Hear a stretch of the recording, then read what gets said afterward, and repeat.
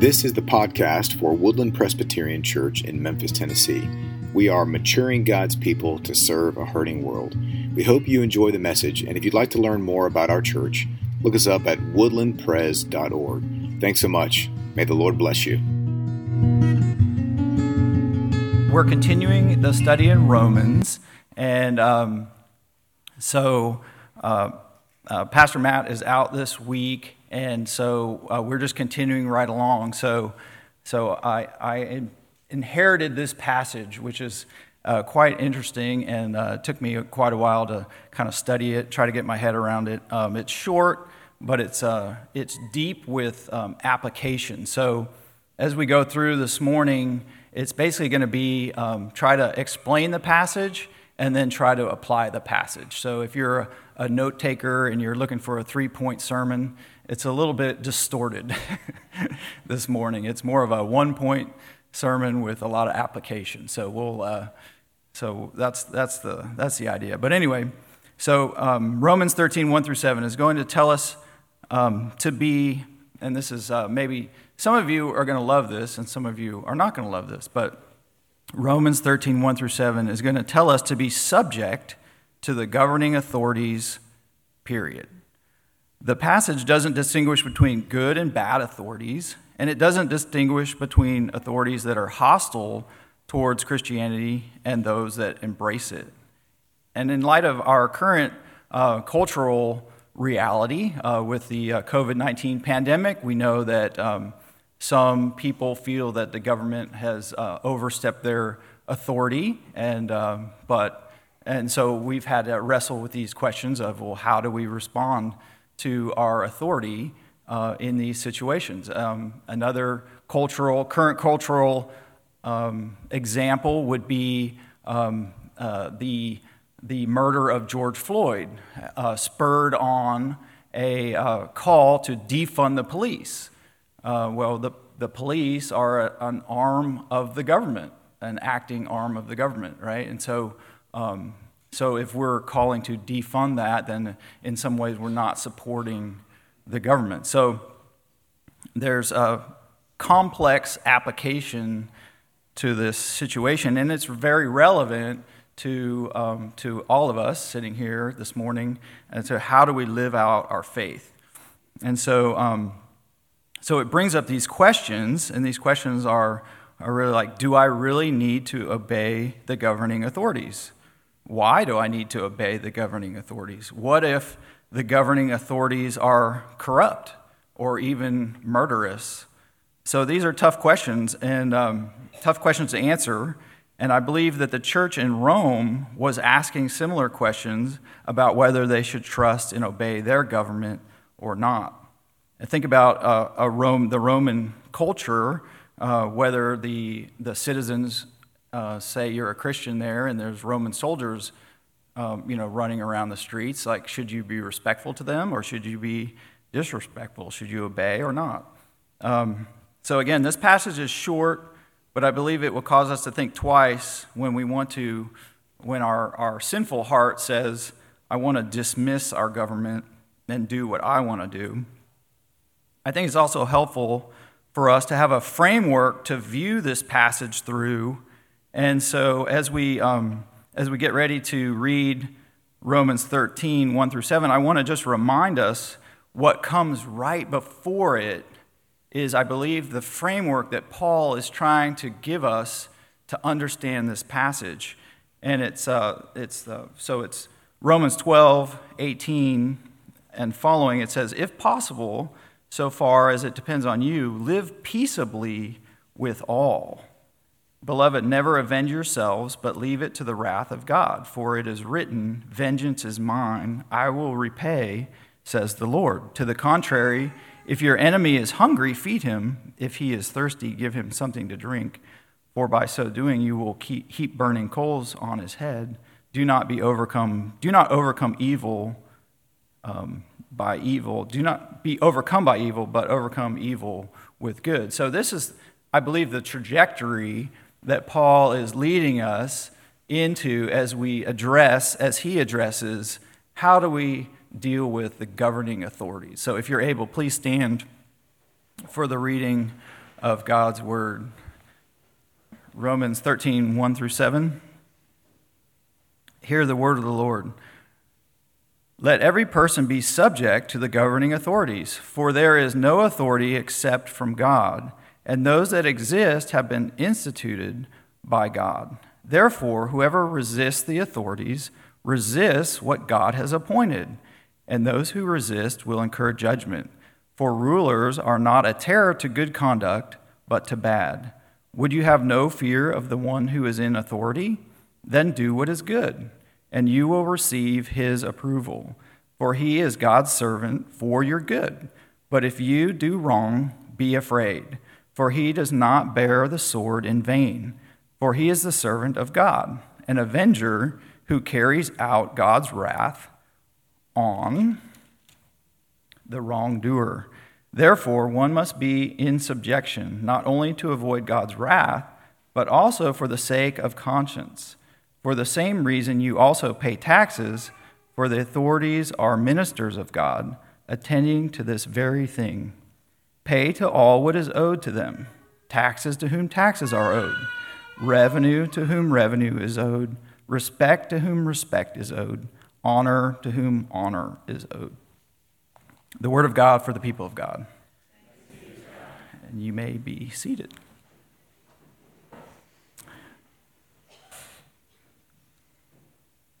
Please pray with me.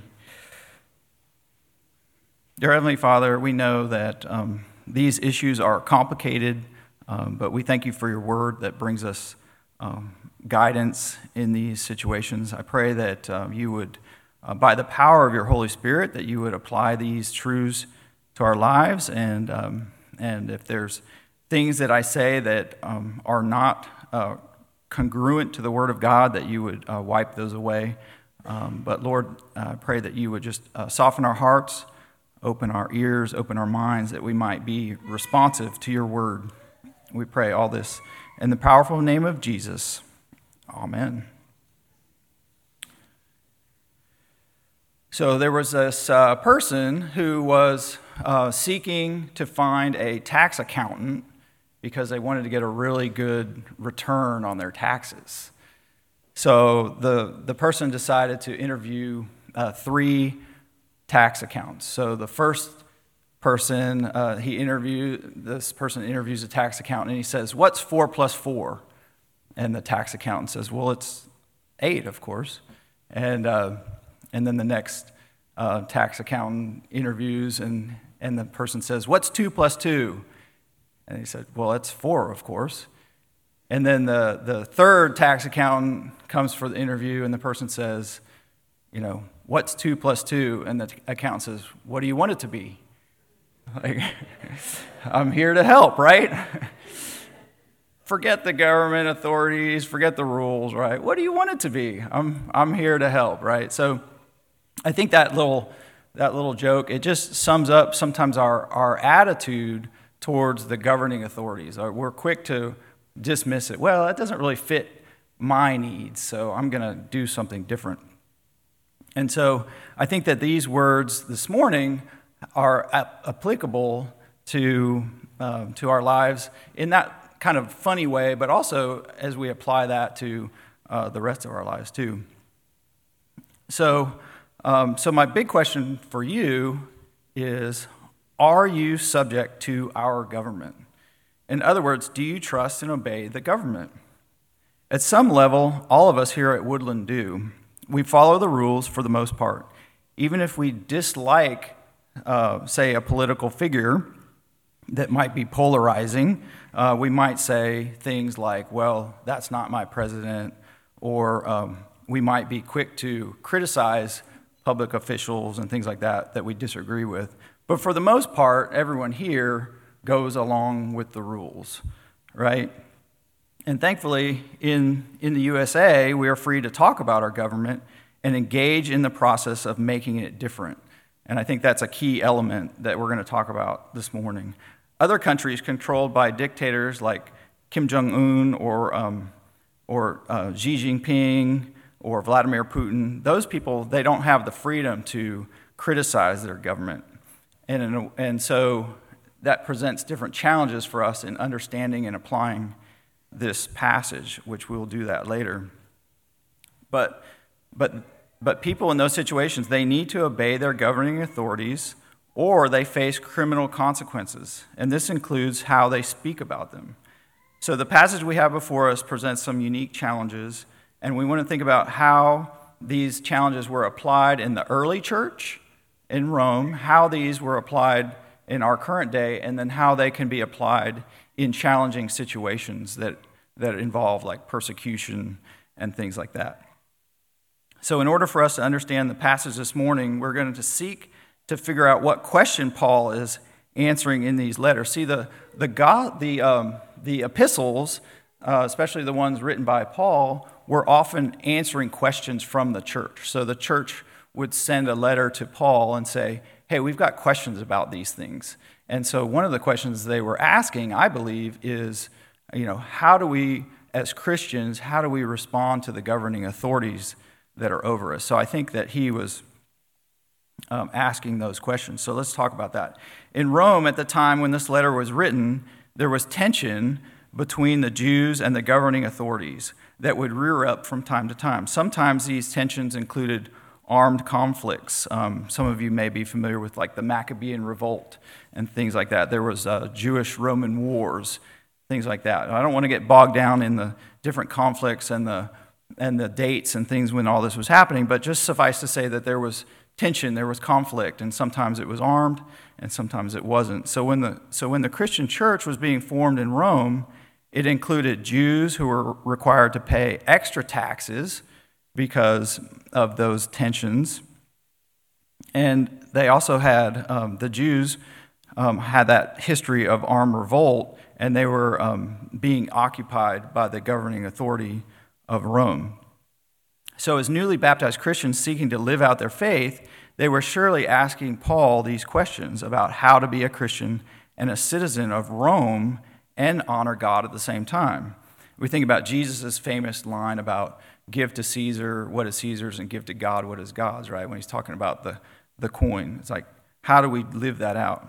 And so also we're reminded of these tensions that exist when we think about the gospel and how it played out, where Jesus himself was brought before Pilate, who was a Roman leader in that area. And so here we have this conflict between Jesus and the Jews, and it's being brought before the Romans. So this conflict plays out. And the same with Paul. When Paul was being persecuted, he appealed to Caesar, and they brought him to Rome.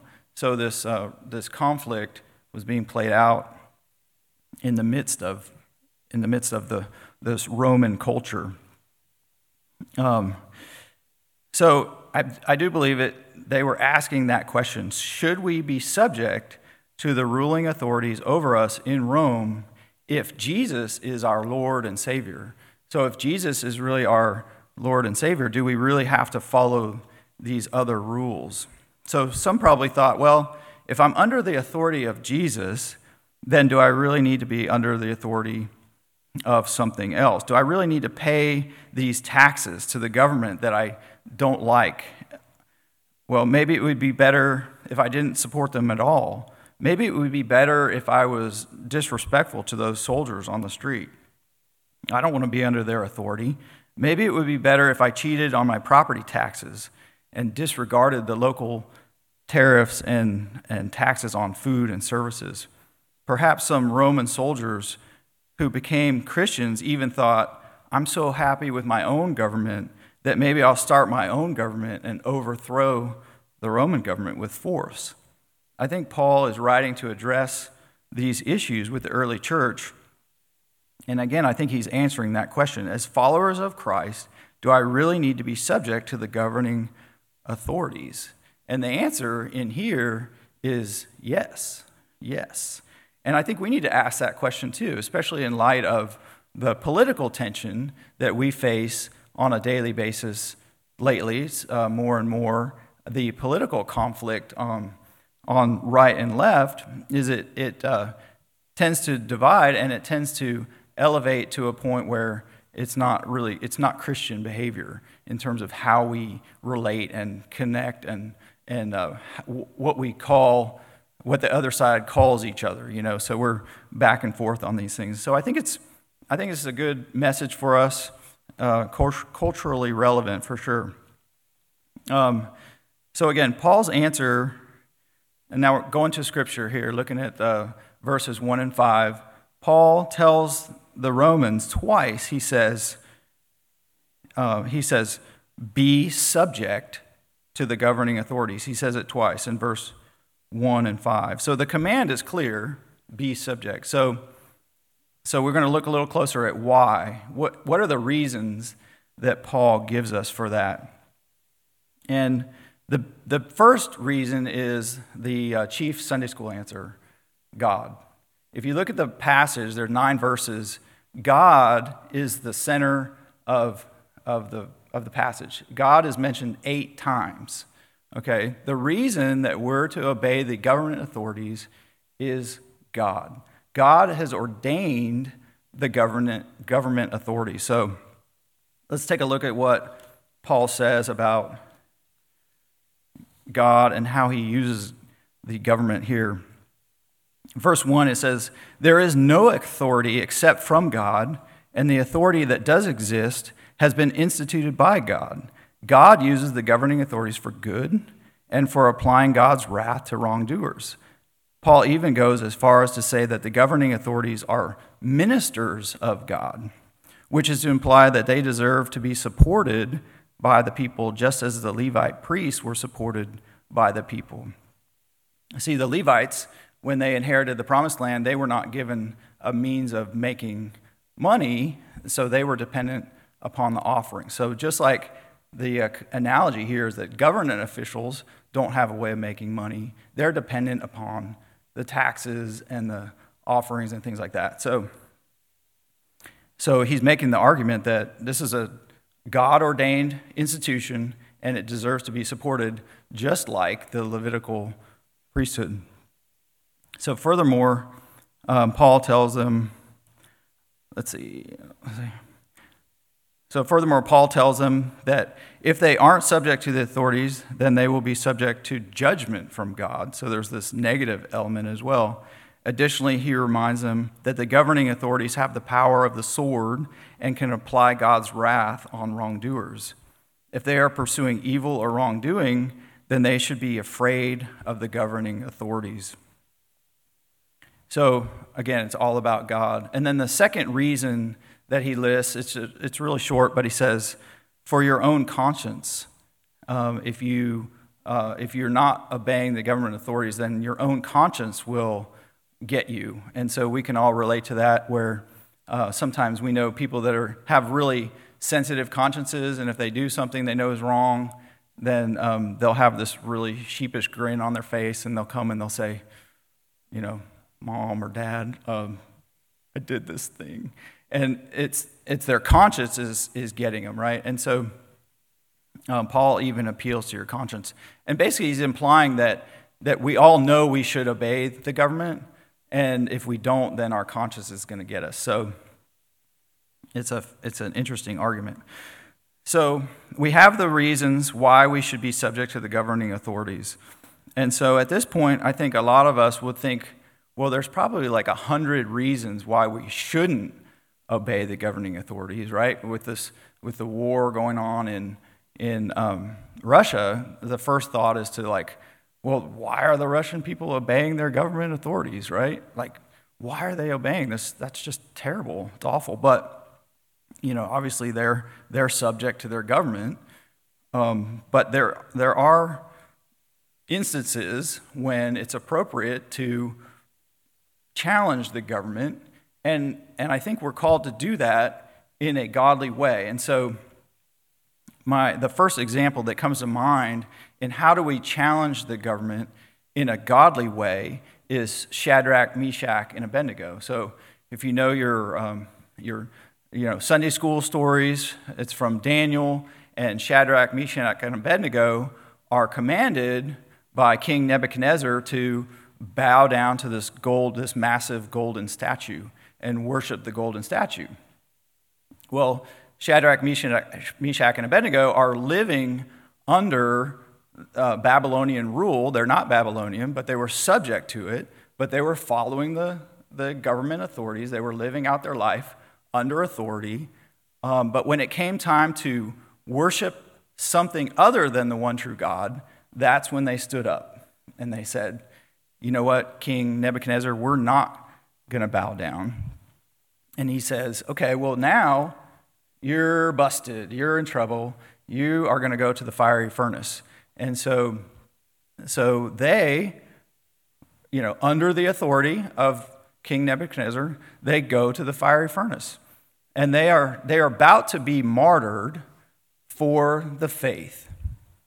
And in that situation, God intervenes, and God intervenes, and they don't burn up, and they come out. And then King Nebuchadnezzar has this revelation of like, well, if their God can do that, then he must be an awesome God. So from now on, the law of the land is you can't say anything bad about the God of Shadrach, Meshach, and Abednego. So this whole thing plays out, and it's a situation where we see the Shadrach, Meshach, and Abednego are subject to the governing authorities, but they stand for their faith, and they stand up for their faith. And we see God honors that. And now we know from history that sometimes when martyrs are willing to stand up, they are martyred. And so sometimes that plays out. And we're going to talk about that in a minute too. But anyway,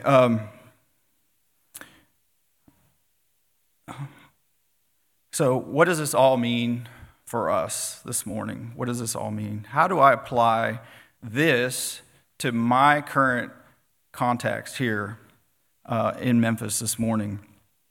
It means that we need to remember that government authorities are instituted by God, and they are to be obeyed. So we need to engage our government and our neighbors in law-abiding ways. It means that as Christians, we shouldn't band together to form an underground government and plan on overthrowing our government by force, right? That would not be a Christian response. I think what it does mean is that we should respect those who are in authority over us, and that we should engage in the legal process of doing what is right. Extreme example would be like, remember a few years back when there was it was a baseball game, the congressional baseball game was happening, and some person came out and tried to shoot the congressman. So they were taking it to an extreme to say, I'm unhappy, so I'm going to take up arms against these Congress people. That would be not appropriate. But what would be appropriate, right, would be to have a protest and speak your voice and let your voice be heard. That would be appropriate.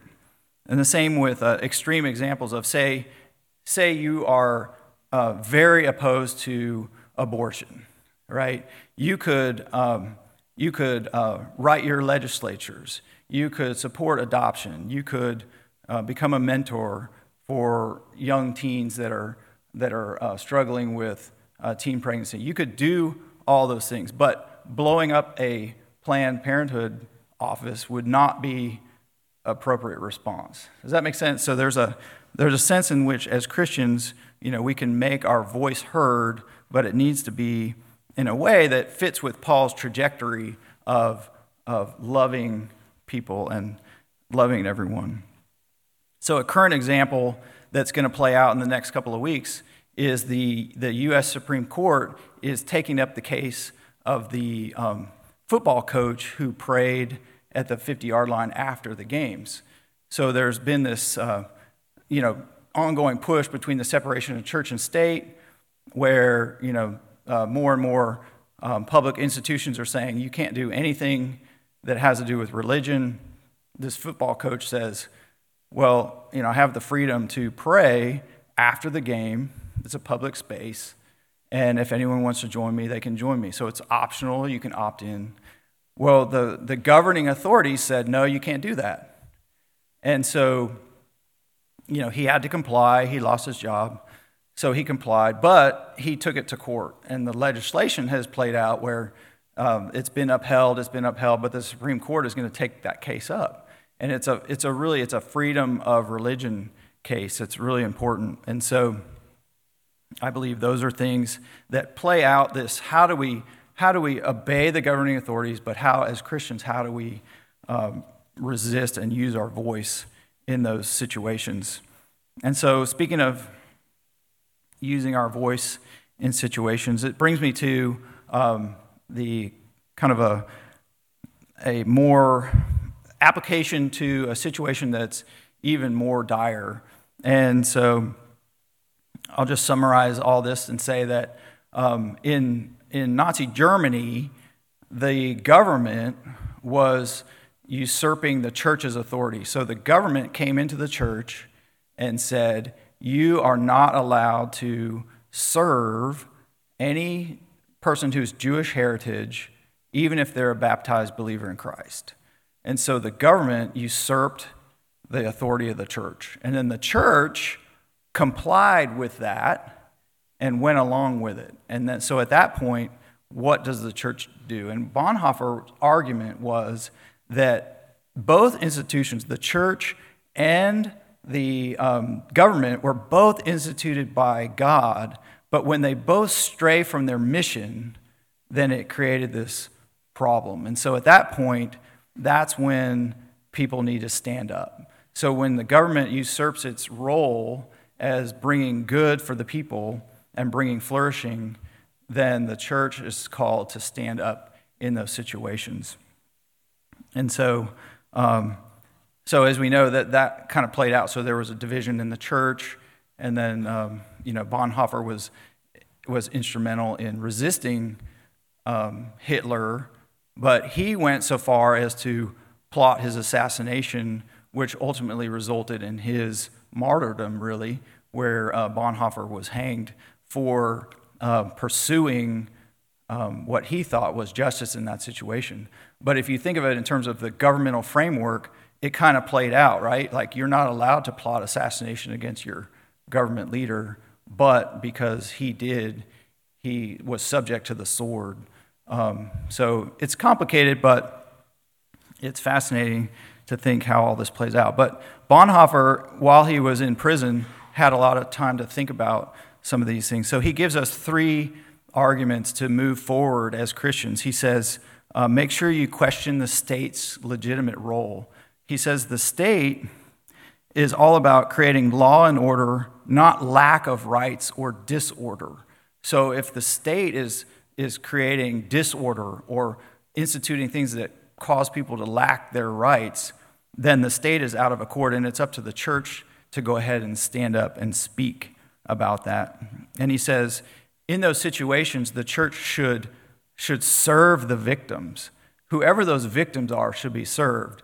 And so we think about what's going on in Ukraine right now. We think about all those people who are being displaced. Over almost 1.5 million people are being displaced. They're coming into countries like Poland, and they're being received with love and care and compassion. And that's what the Christian church should be doing, is receiving those people, because they're victims of that situation.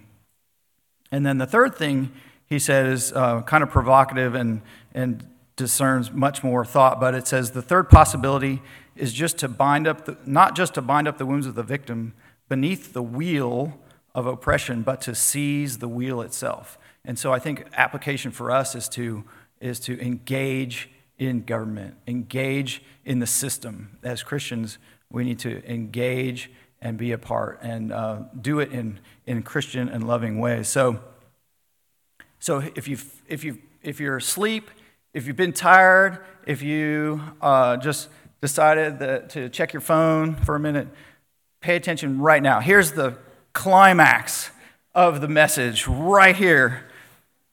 Bonhoeffer realized that the government authorities will serve the purposes of God when it is protecting the church and when it is persecuting the church. When it is protecting the church and when it is persecuting the church. The government is ordained by God, and it serves God no matter which trajectory it goes. So think about it. The church, when it protects the government, when it protects the church, it allows the church to flourish, right? But when we think about church growth, the church actually, in history, flourishes under persecution, which is kind of fascinating. But the church, so under persecution, the church is indeed, even if the state explicitly desires to repress the task of the church.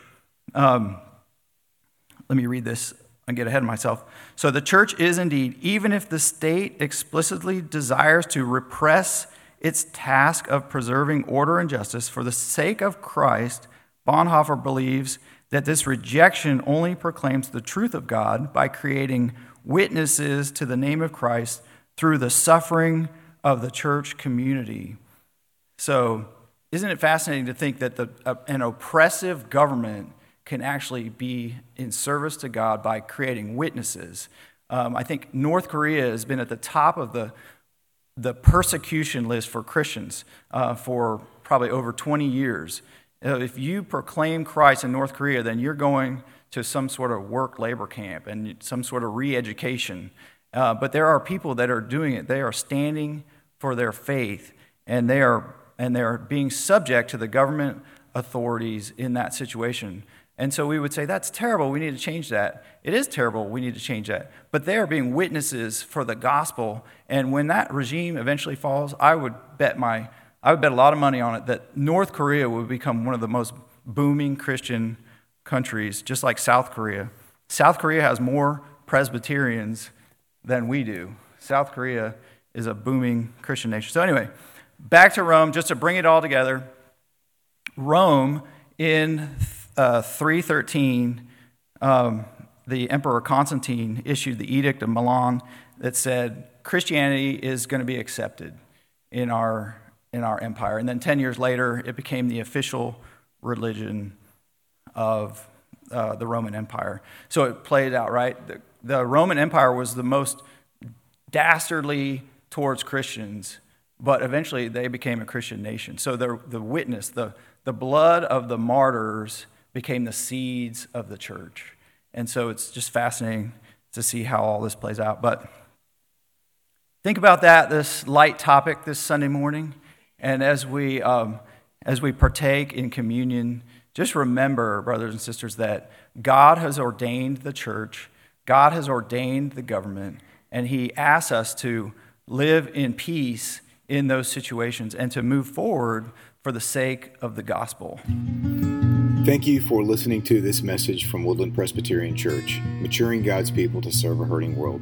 Again, if you'd like to learn more about our congregation, please visit us at woodlandpres.org. Thank you very much, and God bless you today.